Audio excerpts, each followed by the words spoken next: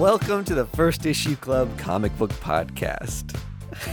We are your weekly comic book reading club that focuses primarily on first issues.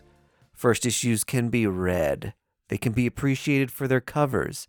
They can be thrashed by the side of your bed because you're trying to get a good read in before you go to sleep. And they could be protected and placed in their mylar sleeves, sent off for grading at a later date. Whatever your motive is for collecting comic books, that's great and all well and good. We're here to talk about the content, the stories, and we love reading our comics. Because just like Sue Storm, we love a good read. A First Issue Club. Beautiful. Was that Robert Frost? Yeah. There's another set of footprints in the sand next to me, and it's Stan Lee carrying us home. It's exactly right. Welcome, everyone. It's good to have you back for another week of comic book goodness. I'm Greg. And I'm Mike. Andy can't be with us this week. He had some plumbing issues. That's nothing to say about anything he had for dinner. It's just he had to pipe back up on him. Outing Andy. It's not even that big of a deal. I was worried because his comic books are in his basement. Outing Andy sounds like a TV show or something. Yeah, or like a sweet punk band from the 90s. So you just got us two knuckleheads this week in the club. We're going to be talking some light comic book news, some things that went down in this Amazing Spider-Man number 31 issue that we're going to go through. Yep.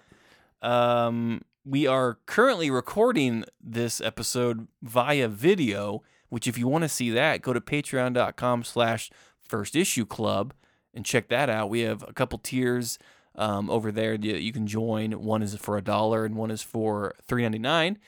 We have a bunch of videos and episodes over there, including this one. So if this sounds like fun to you, go check it out. See what clothes we're wearing. Or if we're wearing clothes at all. Oh. Am I lying? Who knows? Go check it out. First Issue Club. Patreon. It's a Patreon, not an OnlyFans. I'm getting tired of OnlyFans being a punchline. I never considered it a punchline. Overused. I think people just say like, oh, check out my OnlyFans. Then you respond with, okay. Yeah. Give me your username. Maybe I will. Was it feet pics? What you got? Butt stuff? Dick ratings? Girlfriend material? What you got? Too many genres. You just have to scroll to page 6 to find the category regular porn. Also, OnlyFans is much more than pornography. Is it? We could start an OnlyFans. Yeah, that's right. Anyone can start one. It's like a Patreon. For whatever you want. Yeah. Yeah. That community just found itself there. And that's fine. That's because great. They were willing to house it. Was Patreon a little like, we don't really want this to be our brand? No. Because for a minute there, OnlyFans almost stopped explicit material on their website. Really? Yeah. And then every sex worker was just like, do you know how much money we bring you? Yeah. Every month? There was another platform that was the same way. That was like why Tumblr didn't succeed as much as like a DeviantArt or like one of those image platforms that's still around, because they were like, yeah, post all your like lewd cartoons. Tumblr used to be able to have explicit and nudity on their website. Then they stopped it. Yeah. And then no one gave a shit about Tumblr anymore. Yeah, and then Tumblr like failed more. And then so I think DeviantArt, you can still post your art form, whether it be however explicit you want. Or not. Yes. Right. These are the VHS Betamax of like learnings, right? Yes. And it's wild to see how that's transcended through like different types of media and different platforms like over time. Right. That it's like the one that embraces porn is the one that ultimately succeeds. Yeah. That's why the internet was just like, yep, come on. And that's what we talk about here, like I mentioned at First Issue Club, really getting into the reading of comics and the content. What else we got to take care of before we get into comic books and stuff? We have social medias. Go check out that, firstissueclub.com. We have our episodes and blogs there, and maybe a special hidden button that is available that if you're a longtime fan may have noticed pop up. Oh, do we have anything on a shop? So the shop is active, and I'm closing up talks with our distributor right now, and by the end of next week, we should be able to order shirts and stuff from firstissueclub.com. All right. So if you want merch, go to firstissueclub.com. There should be a little shop button. Click on that and order away. Stand by, First Issue Club listeners. First Issue Club. Stand tall. Stand by. And stand by. Stand by. What was the quote? Stand down and stand by. Stand down and stand by. God, yeah. you did not just quote Donald Trump on this fucking show. First Issue Club audience, stand down and stand by. This weekend over shirts. Over our text thread, we were joking about Elon Musk saying to me, my X-Men, X as in his platform, and men as in men on wing. his right wing, alt-right men on on X. God, I don't know how much longer I want to do social media for this show. It is just like a hellscape on every platform. Yeah, totally. And so, I mean, there's some weeks you get light content on the Twitter, and some weeks you get heavy content. I have not seen that influence the viewership of the show at all. I'll have a video pop up on my Instagram. I heard someone on another podcast articulate this, and I was like, wow, I do the exact same thing. Is that you'll see someone do something slightly wrong on a video, or like say something wrong, and then you like go to the comments, and it's like the first 40 comments are people just grilling this person over something that just like doesn't matter, or like telling them how to do it the right way or why they're wrong. Right. And it's just like, man, this sucks. Like this person was just like trying to show how they like cut a watermelon, and now they're just being fucking eviscerated online. Like accidentally called it a watermelton and are getting roasted by 13-year-olds. Or their like kid was in the kitchen while they were cutting a watermelon, and they're like, not realistic. Shouldn't have your kids around while wielding such a big knife. Not very safe. Yeah, thanks for roasting me on my child safety and my knife abilities. Oh God. Anyway, God bless the internet. No news to you guys that the internet is a piece of shit. Yeah. Speaking of news, let's get into some comic book news. Yeah. So IDW has recently been doing a bunch of layoffs and restructuring. Did they not fully go under? No. I thought that they filed for bankruptcy, right? Am I thinking of a different publisher? Oof. They did. IDW did a bunch of layoffs. Yeah. I can't Vault or remember. Aftershock or somebody. No. Someone who was a did. publisher that I liked IDW. filed for bankruptcy like 6 months or a year ago. You know, it was IDW because we joked about how many properties they had. Yeah. Like, you know, if you stopped making, you know, Stranger Things versus Transformers, maybe you could keep the lights on. Mm-hmm. But IDW had this originals line that like The Hunger and Dusk and Brymore were on, like their new original line. Yes. And they're now kind of like stepping away from that stuff, which was like the most exciting thing that IDW was doing totally right now. Yes. And so unfortunately they're walking back that stuff because to you know, be able to pay the bills, they've started to focus more on their licensing material. Yep. So get prepared for more Stranger Things and TMNT versus ... I get it. The other creators will get their story told on different publishers. I'll live with it. IDW, do your own thing. Keep your people employed. The however many you have right now. Yeah. Do what you got to do. Okay. Make smart biz decisions. Smart biz decisions. I'm fine with it. It's a bummer. I don't care for any of that like licensed stuff hardly ever. It's normally shit. It must be that good that it just like... It's the novelty of the cover more than anything. Yeah. I honestly bet you that 50% of the people who buy those comics get a kick out of the cover or how ridiculous the concept is and like thumb through it at most. I bet you a lot of people don't even read those. Yeah. You just see Stranger Things and Teenage Mutant Ninja Turtles and the cover is funny. Yeah. and you like say, "Oh, I love those two things. I gotta have this."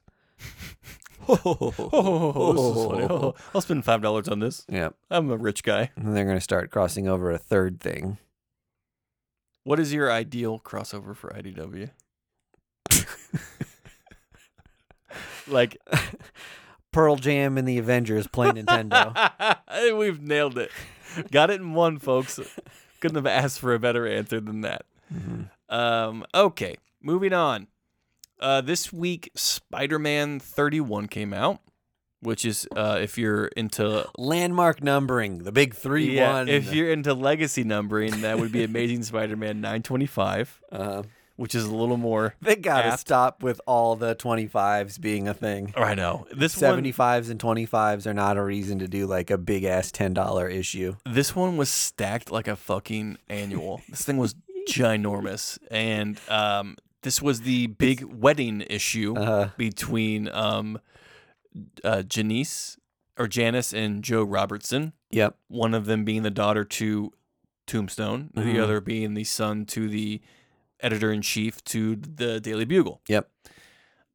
This, of course, is going to kick off the upcoming storyline in Spider-Man of Gang War, which is just like D-list superheroes versus essentially just New York at large. And I think Luke Cage is currently the mayor of New York. Yep.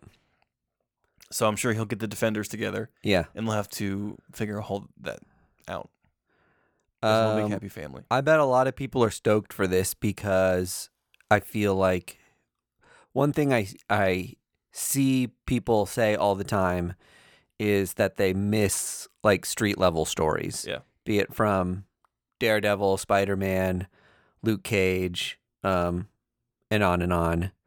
That a lot of the bigger world-saving things just aren't doing it for them anymore, and we miss like what She-Hulk is doing right now, where she's like her dating life, and it's restricted to New York City and her job, and like that series got, I don't know if it won, it got nominated for a handful of Eisners. It did, yeah. But for writing. Yeah, there's definitely an appetite for those more personal stories. And I think like you can build them up to the bigger events as long as you get back to basics with that stuff. So like when Donny Cates started writing Venom, he made that a much more personal story, and then it eventually went to like a cosmic level, right? It went to way big. But we got eased into it over like 40 issues, so it wasn't like if we had started with just like Null in outer space immediately, I would have been like, what the fuck is this? You know what I mean? I'm not going to read this crap. So I think more or less what I'm trying to say is I think people will be excited to read some street level. I like the street level stuff. Based in myself. Where the most fantastical thing happening is that there is a superhero there. Mm-hmm. Punching you through a wall. Yeah.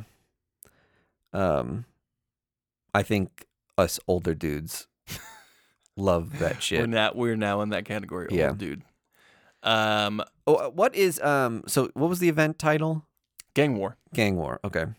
Do you know what there's a thing that's called Contest of Champions or something? Or Chaos of Champions.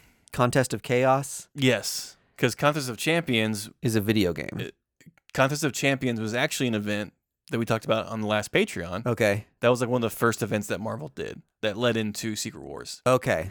And so Chaos of Champions, I think. Contest of Chaos. Something like that. Chaos of Champions doesn't even make sense. Could that be it? Champions of Chaos. Champions of Chaos? Well, and it's like some combo of these words. Agatha. It sounded like a video game to me, and so I skipped it. And now I'm like, oh, this might actually be like a normal event and not just like a video game. Yeah, it's a mini event. Agatha has figured out how to reassemble the Darkhold, and so she's using her magical powers to pit superheroes against one another for her own enjoyment.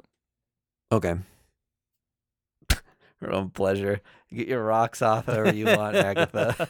Go off, Queen. Back to Spider-Man. Spider-Man and the Black Cat break up. No. Yep. Which I was enjoying that relationship. I think the idea that Spider-Man becomes boring when he's in a relationship is the dumbest take ever. I think you can have characters that are in relationships and evolve as people, and like we don't have such Neanderthal brains that we're just like, Spider-Man isn't interesting unless he's like dating around. Like, I don't know. Well, it's like, it's not hard to tell compelling stories when someone else is in a committed relationship. You know what I mean? Like, I think it's fine. I think it's part of like we as adults, growing up, live in these committed relationships and deal with those problems every day. I know. So people, why not like incorporate them into stories? Our funny like, picture books. I think you hear like Chris Claremont was just like when we were at a con once, he was like, sorry, ladies, but it's true. Mary Jane made Peter boring, so we had to get rid of her. And it was like, God, I just think that's Chris Claremont's been divorced 7 times. I just think that's such a fucking lame take. And anytime like they go through the process of building a relationship with this character and then immediately then you find it interesting, and then I just imagine CB Cebulski and these guys who are just like, Spider-Man only works when he's single, being like the decision makers. Like, I just hate that motivation for like constantly having him break up and come be back on and then date, Mockingbird for some reason. I mean, I think it's easy to do, to be honest. I mean, it actually would be a more compelling story to have Spider-Man be a successful superhero and try to be, a thoughtful and engaged husband or fiance or boyfriend or whatever. It adds more. If you're saying you want more street level stuff, it adds more stakes to that because he's trying to balance crime fighting with like being home on time and picking up his kid and stuff like that. And I personally think that's more interesting than breaking him up with other characters constantly. I know people who have been married for over 30 years, and one person is like a long-haul trucker. Like, that's essentially a superhero. Like, you're gone away for weeks at a time, and then you're home for maybe a week. Yeah. And you can make, if they can make that work, then Peter Parker can make any kind of marriage work. It doesn't matter that he's a superhero. Yeah. I'm at a point where I'm just annoyed with anything that happens being undone. Like, I was excited about Mary Jane moving on and having those kids of her own and husband, and then they kind of just like started slashing away at that storyline and those characters. Did they sacrifice the husband as part of the storyline? It's been a while. My comics are monthly, so I'm not super fresh on that where that storyline ended. For who? Spider-Man. No. You don't read Spider-Man. No. Okay. I do not. Then I'll stop talking about it. Okay, so they're broken up. Superior Spider-Man is returning with Doc Ock remembering that he was Superior Spider-Man. Yeah, they've been teasing at that. So we'll have that to deal with, which I'm totally here for. He wants his memories back right now. Is where I left off reading. Mm-hmm. So I think he's got them back. Okay. And so we are notoriously pro Doc Ock as Superior Spider-Man here on this show. Maybe this time it'll be a little more consensual. Yeah. Again, this is a thing where like they did something really interesting with Doc Ock over time, and then I bet you anything, some of those older higher ups at Marvel were just like, no, he has to be evergreen, the same thing forever. And that fucking sucks.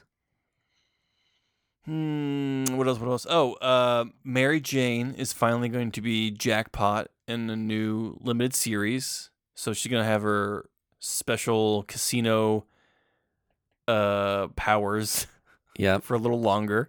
If you don't know what that is, like she has like a holographic slot machine kind of thing that spins, and like whatever it lands on is the power she gets. And so they're going to be exploring that a little bit more in the Spider-Man world. That's another thing that I like that I know they're just going to undo at some point. Spider-Boy's origin is going to be explored more, which we kind of already knew. They're going to be doing a Spider-Boy series. So the funny thing is we know, at least from what I've read thus far, we still know extremely little about that character.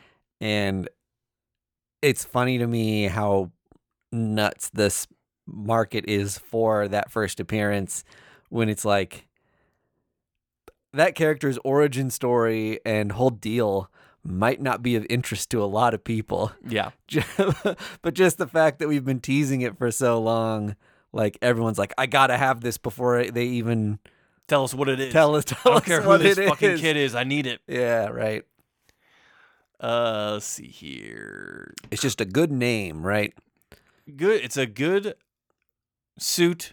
It's a younger character. Mm-hmm.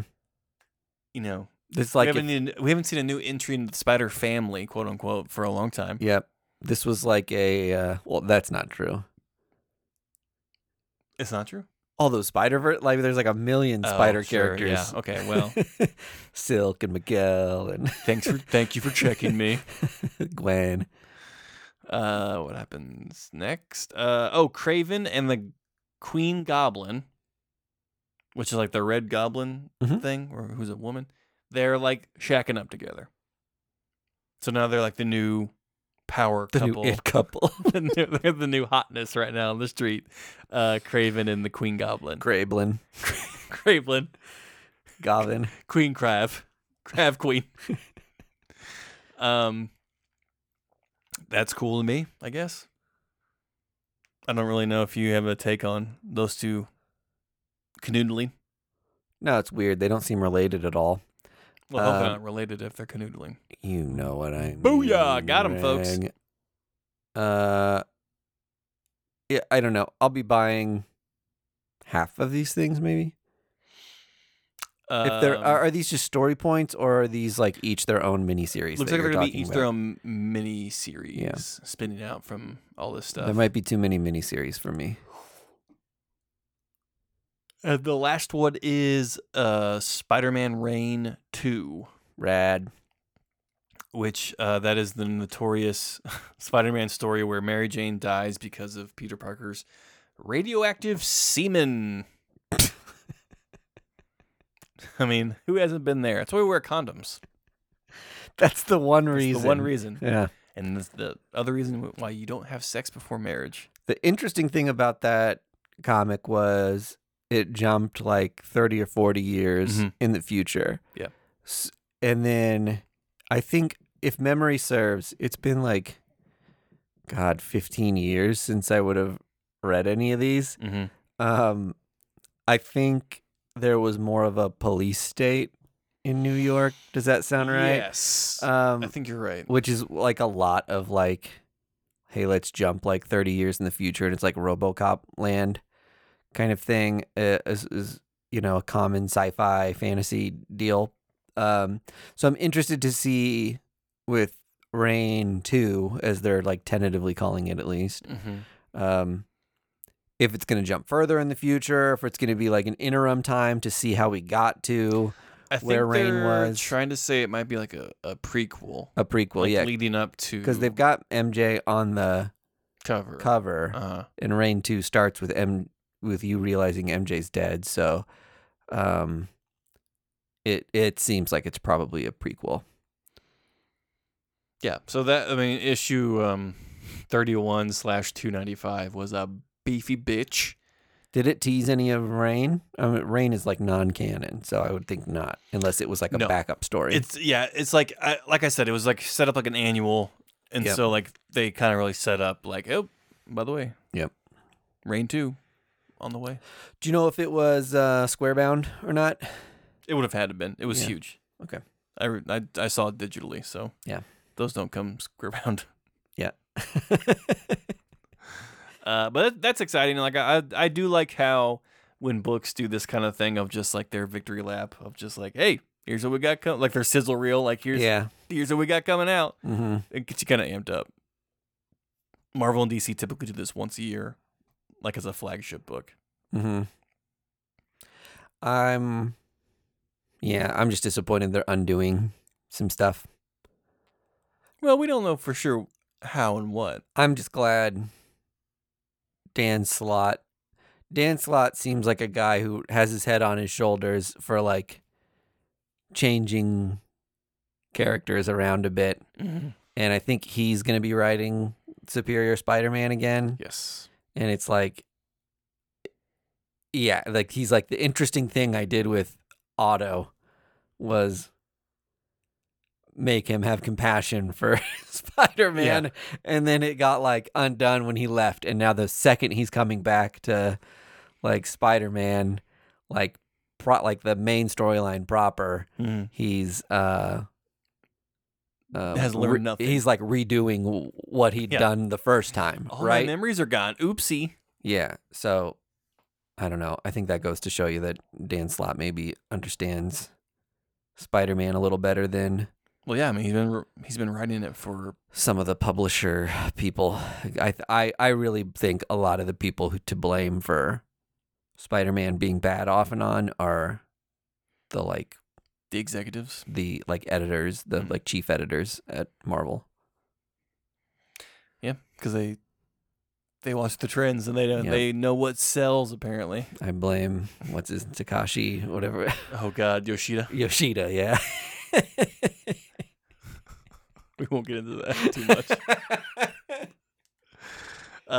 Do you want to get into the books that we have read? I read one book. You read a book? Yeah. All right. Can you intro your book, and I'm going to see if I can find what I've read in my short box behind me. Yeah, I read the ENFIELD Gang, the ENFIELD Gang Massacre. Lord, let me try that again. I read the ENFIELD Gang Massacre by Chris Condon and Jacob Phillips. This is in That Texas Blood. That has a spinoff now. Yeah, but it's not like really attached to too much because it's set back in the Old West, in the same town. So like it's related, and they're like building off of That Texas Blood, but it really is kind of its own like little fun. That's cool though. It adds some like Western lore stuff. to Yeah, exactly. And it was a great book. Like if you're loving That Texas Blood, you're gonna love this book. The colors are absolutely eye-popping, and the characters are written really dynamically by Chris, and it's just fun to see this world being fleshed out and enriched even more. And I gotta wonder like where else they're gonna go with this, because this is like a limited series. I think it's like 5 or 6, and so I think they're just gonna tell a small brief history of the town set in the Old West, and then how that's gonna affect the story that's happening right now in That Texas Blood. So I really enjoyed it. It's out on Image. Go check it out if you're Oh, and what's great about you don't it is have to have read. Yes, I was just about to cover that. You don't have to have read anything from That Texas Blood to understand what's happening right now, which is brilliant. As a creative team, you can just have people jump in and jump out whenever they want. It's just an Old West revenge story that is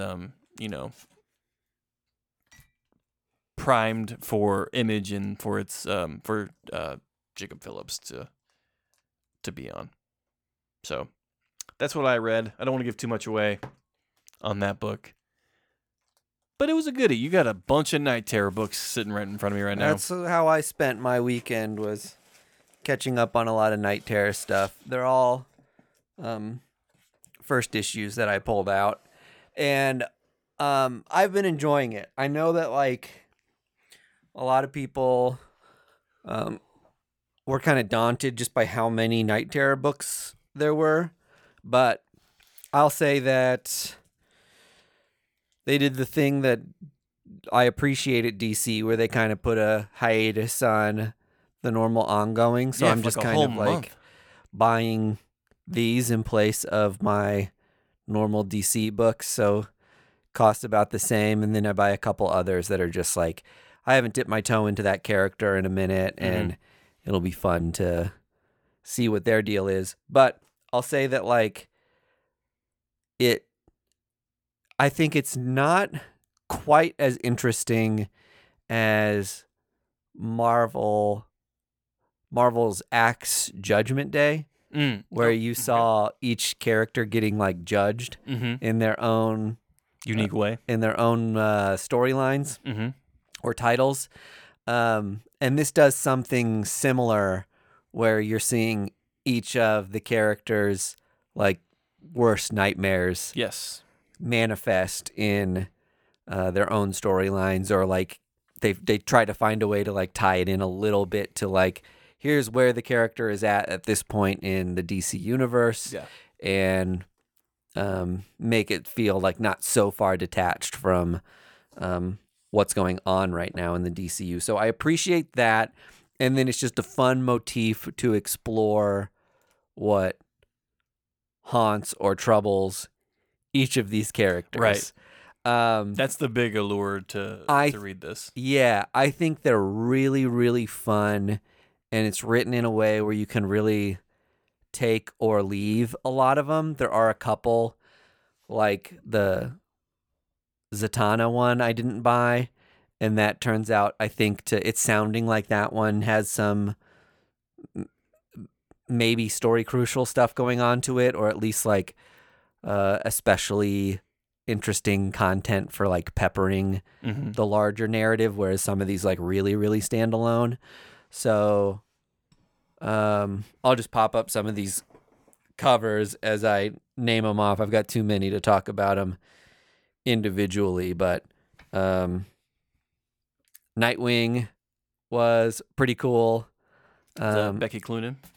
Yeah, and Becky Cloonan wrote that one. That's another thing about this too. Some of these you have the ongoing writers of the stories writing them, and then other ones you just have random writers, illustrators, etc. just hopping in. So that's also fun for me to just see like someone else's take on that character for a minute. And then the covers on these are just like fun too. I think DC's really leaning into this whole like, our fans love metal, they love horror, zombies, they love nightmare shit. Like, this just fits the motif of like fucked up stuff that they're so let's give them what they want, trying to do. I think this one, I think Night Terrors is like, here's a Shazam cover with a beautiful Dan Mora cover. Is the Black Adam written by Jeremy Hahn? Written and illustrated. Nice. Mark So Waid, our buddy Jeremy Hahn from Missouri. From the Missouri. I think there's the Night Terror's First Blood, which seemed like it. I wish this book was just called like Night Terrors 1. Night Terror is the main, because it seems like an add-on thing, and this is like completely essential story. I think that's where this event failed a bit. Is you don't have a definitive title. Yeah, there wasn't like a definitive like kicking off point, and then like the Free Comic Book Day had like a cameo appearance of the bad guy. Night Terror's First Blood introduces him a little more. Wait, so the main title is DC Night Terrors, right here. Dawn of DC. You're correct. Okay. So there's gonna be a Night Terrors like 1, 2, 3, 4. But the story's already going once you get to this bad boy. Oh, so there was like an alpha issue, which is First Blood. Which is First Blood. Okay, gotcha. Which is not very obvious. And then there are books like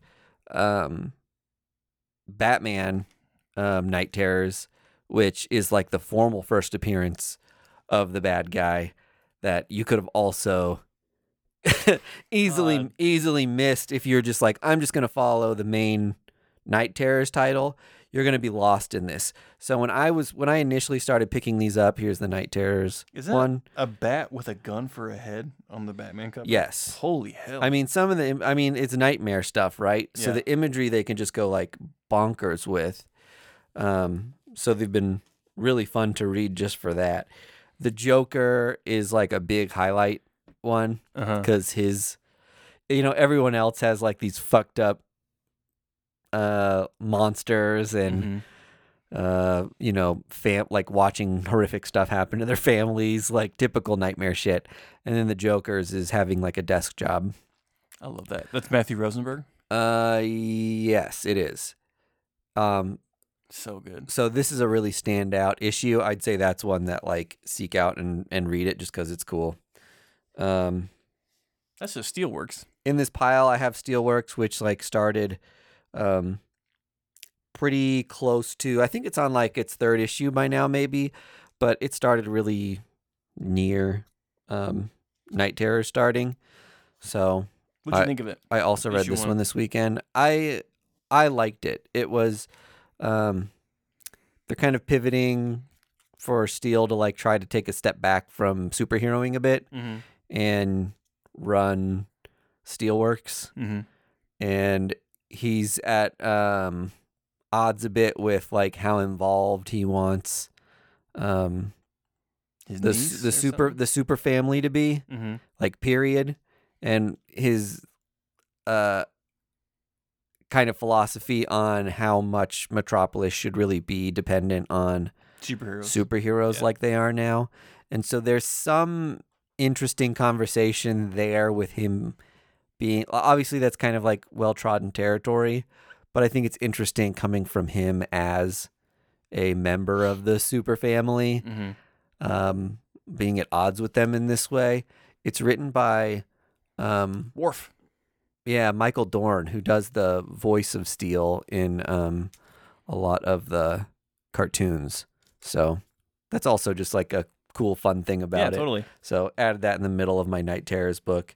Teenie Howard did the Catwoman one, and this one really stood out as unique. That cover's suggestive. Yeah, most of these are like, you like see your character like entering a dream, and it's like obviously fucked up, and they recognize that it's a dream pretty quickly.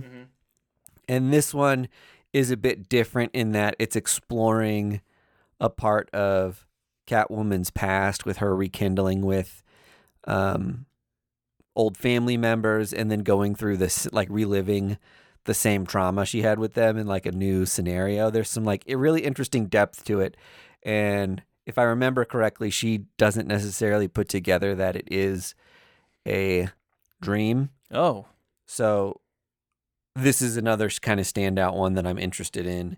Another standout issue is Wonder Woman, which is a little bit of a continuation of Justice League Dark. Yeah, I was going to say that because Detective Chimp is with Wonder Woman when Metropolis kind of falls to sleep. Falls to sleep, if you will. and so they seek out the other members of Justice League Dark in like the dreamscape. They realize they can connect with each other. Oh, nice. And so they like find Constantine, and that's awesome. Is that Dr. Fate? Yeah, and Dr. Fate, and they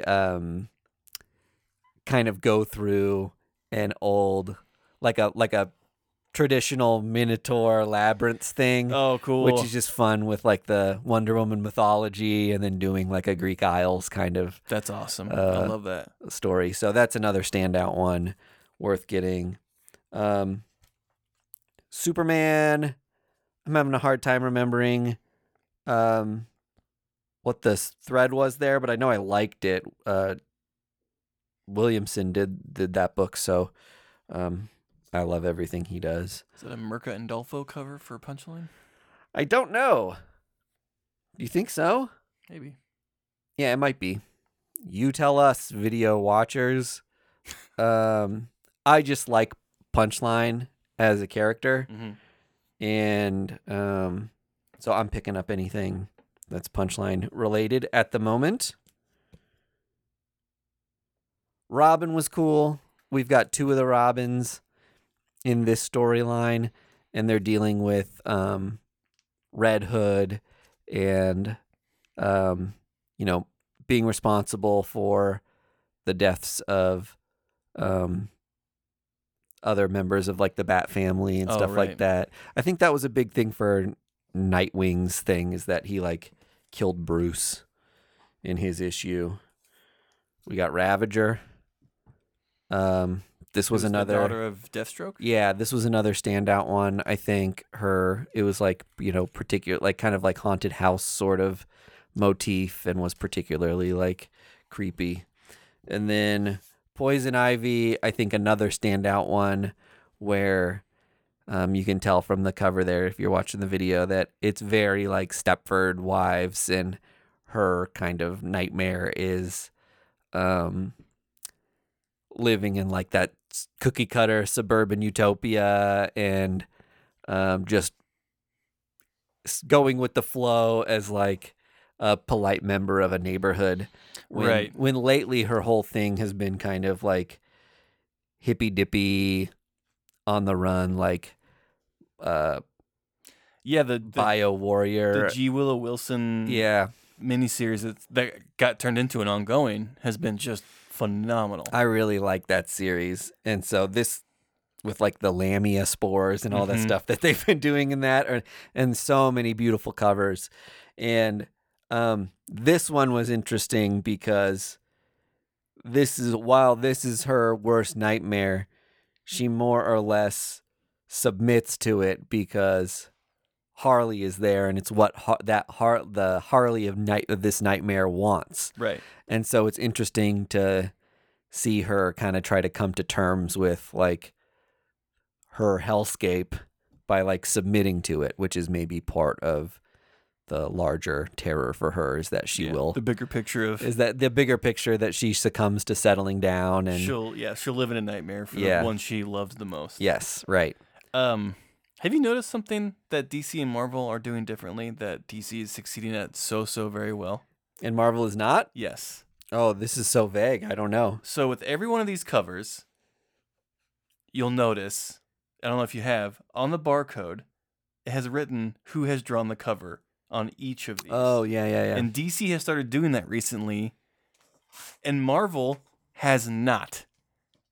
And you have to like basically do a guessing game of who's done the cover. And I think that is so smart of DC to just have there in plain sight. Yeah, you're right. Like, this is who this is whose art you're seeing right now. Yep. I do like that. I love that. So I've been meaning to give a kudos to DC recently, because they've been doing it for a while now. That they'll just highlight who the cover artist is right there up front. Yeah, that's great. Yeah, all these like tiny artist signatures that are like hidden in cover art. Right. And you can't tell. Yeah, and I can't read those for shit. Yeah, that's cool. I mean, that's a big part of the that's getting exposure. Hobby too, is just like covers and cover art. So totally make that more obvious for us. I love that. Anyway, good job, DC. I like that you're highlighting the creator on the forefront of your book. So that was so as an event, how do you grade Night Terrors so far? I am going to say B+. Oh, not bad. You're surprised by that because it's higher or lower than you thought I was going to give it? B+ is a pretty safe grade. I think the arcing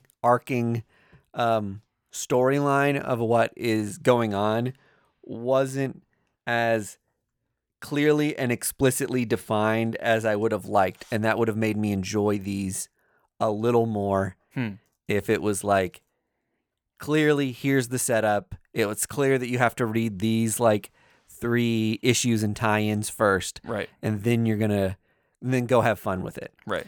Ultimately, it is more or less an excuse to see the fucked up nightmares of characters you love. Yeah. And just have like some fun random creators cannonball into that because they're good at horror, like Jeremy Hahn, or like writers who know the characters really well already and can do the like interesting backstory, like a Teenie Howard being like so involved with Catwoman's history, right? And a big fan for a really long time. So it's cool to see The event is more like an excuse to do fun shit with that, and it is succeeding to the nth degree for me. It seems like a cheap way for them to do Elseworld without saying Elseworld. Yeah, totally. You know what I mean? And then to like have it, come out of it with like, some characters might have repercussions from this because it is canon, and some characters can just like wash their hands of it. You know what I mean? Like, I always think that's interesting when one of the things that we talked about that was like the one of the interesting things about Age of X-Man. Yes. Am I thinking of the right thing? From like 2018? Yeah. Was that it was such like an oppressive, like, it was like this oppressive society that had been created in like the mind space of a telepath, or like in an alternate like universe somewhere. Yeah. And they told all these like crazy stories that are just make 'em ups, but everyone came out of that remembering what they went through. And so there was potential to come back with like fucked up relationships with other X-Men characters that they'd always been on good terms with, because you can see that had the scenario been a little different this way or a little different that way, you would not have been a good supportive person to me in my life. And then some people established relationships and then came back to the real world, and it was like, are they still going to be in a relationship? They had a child together in like a mindscape, and they come back and they grieve the loss of that child. There were so many, I think, cool, interesting things to be explored there that we never really got to see the comeuppance from, because Marvel was just like, next thing. Do you know what the next thing was? It was House and Powers. Yeah, it was Hawks and Pox. Yeah. Which as soon as that dropped, everyone fucking forgot about Age of X-Men. I know. And don't get me wrong, I love Hawks and Pox, and I think it was like it obviously defined a generation of X-Men stories, and the Krakoa, era is firmly cemented as an era. I mean, there's eras of X-Men in the past that have certainly been way more ambiguous. And this one's like forgotten, you would say. Yeah, and this one's like very defined and has like it's definitive. It's beginning, middle, and ending in a way that not a lot of comics do, with like such a long streak of time. 15 years we'll have Jonathan Hickman at comic book conventions just like Chris Claremont is now. Sure. I'm just like, that's not how I would have done it. You'll have people that are now our age now, just like, oh, shut up, Jonathan Hickman, you're old and washed up. And we'll be in line just like defending him. But he's brilliant. I do regret not getting to witness the fallout of the end of Age of X-Men. I think that would have been so interesting. Yeah. To have X-Man get his like trial. Yeah, exactly right. Where does he stand with all these characters? He hasn't really been a part of. Yeah. Didn't he lock himself away in his own mind or something? Like something happened with him. Yeah. But he hasn't been like brought back, or he's not like in the pit, right now. In the pit. The Sabretooth pit. The Sabretooth pit, yeah. So I need to look into that because I don't know where X-Man is currently. Yeah. Well, if you read the Hellfire Gala, he's probably off planet. I bought a lot of those Age of X-Man tie-ins, and I thought they were they were cool. Blast. And I think did some people kind of pan that series? I'm trying to remember what like the cultural conversation was surrounding it. People were bored. But I loved it. I thought it was great. People were bored with it. Yeah. It's another one of those things where you've got to buy a lot of tie-ins to get like the full picture and like pepper everything, but I thought it was really interesting. Well, I think people were immediately put off by it because they saw that Hawks and Pox was on the horizon. Yeah, and they're just like, let's get to that thing. Well, and Hawks and Pox was advertised as the next big thing. Like everything changes. Okay, that was probably a big problem for them, and I feel sorry for the creators of like who are trying to tell a story of interest and have comics sell, and then they're like, okay, but months ahead of time they're like, okay, but none of this is going to matter soon because we're going to like completely reset the timeline. Right. That is a hard place to come as a creator. That's like the guy who has to bat before Babe Ruth. You know what I mean? Like everyone says, like, yeah, hurry up. I just want to see Babe Ruth hit this home run. Yeah. And you're like, yeah, but I've practiced the fundamentals for like a couple years. They're like, yeah, shut the fuck up. Just get on base so Babe can hit. We're here for Babe.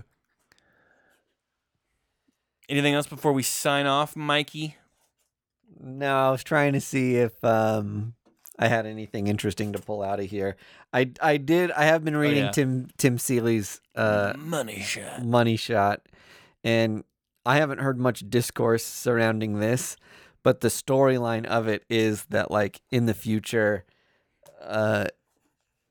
the way IP is like people get the IP of old characters and turn them into like the whole book, if you don't know Money Shot, is about like the profiting off of porn further science development. Yes, exactly right. And one of the things that comes out of that is getting intellectual property to advance science, because you could have sexy times with any famous character in the past. The brave little toaster. Yeah. So what they did was they took a couple old comic book characters, one famously being an old like Pop-Tart, raunchy 60s comic, which is like a sexploitation cherry Pop-Tart. Yeah. is like a free love hippie babe that's like done an excuse to draw nipples, done in the style of Archie. Yeah, but they wrote her into Money Shot, so it's just been kind of a funny. I love that. Yeah. Another funny layer for them to pepper into an already kind of funny storyline. Hell yeah, that's fantastic. So that's another one to check out. If you're an old comic, if you're a comic fan that appreciates some of those older, weird pulp adult comics that kind of have like a certain charm all their own because they're of a certain era and don't really exist anymore, I think like this is dig it. A funny way to like relitigate some of that. Hell yeah. You're getting some like commentary surrounding like what the deal with those comics were as like this book's important. going on. So I think that's important to do. Totally. Because we talked about it before about how Money Shot's a very sex positive book. Yeah, like, and you could argue that these Pop-Tart comics are very much more like exploitative. Yeah, but like we've always said that like those had to walk so books like Money Shot could run 100%. So that the fact that this book is exploring that in itself is brilliant. Yeah. So I agree. Hell yeah. Yeah, some interesting themes there. All right, right on. So thanks for tuning in to the First Issue Club. Again, if you want to check out the video of us speaking. Yep. While you listen to this. And see if we have clothes on or off. Go to patreon.com. Tune over to the Patreon. /First Issue Club. And that is all. Bye for now. Bye. First Issue Club is edited and produced by Mike DeStacy, Greg Lichtag, and Andy Vargas. Follow us on social media at First Issue Club, and check out our Patreon for videos, audio, and more at patreon.com/First Issue Club.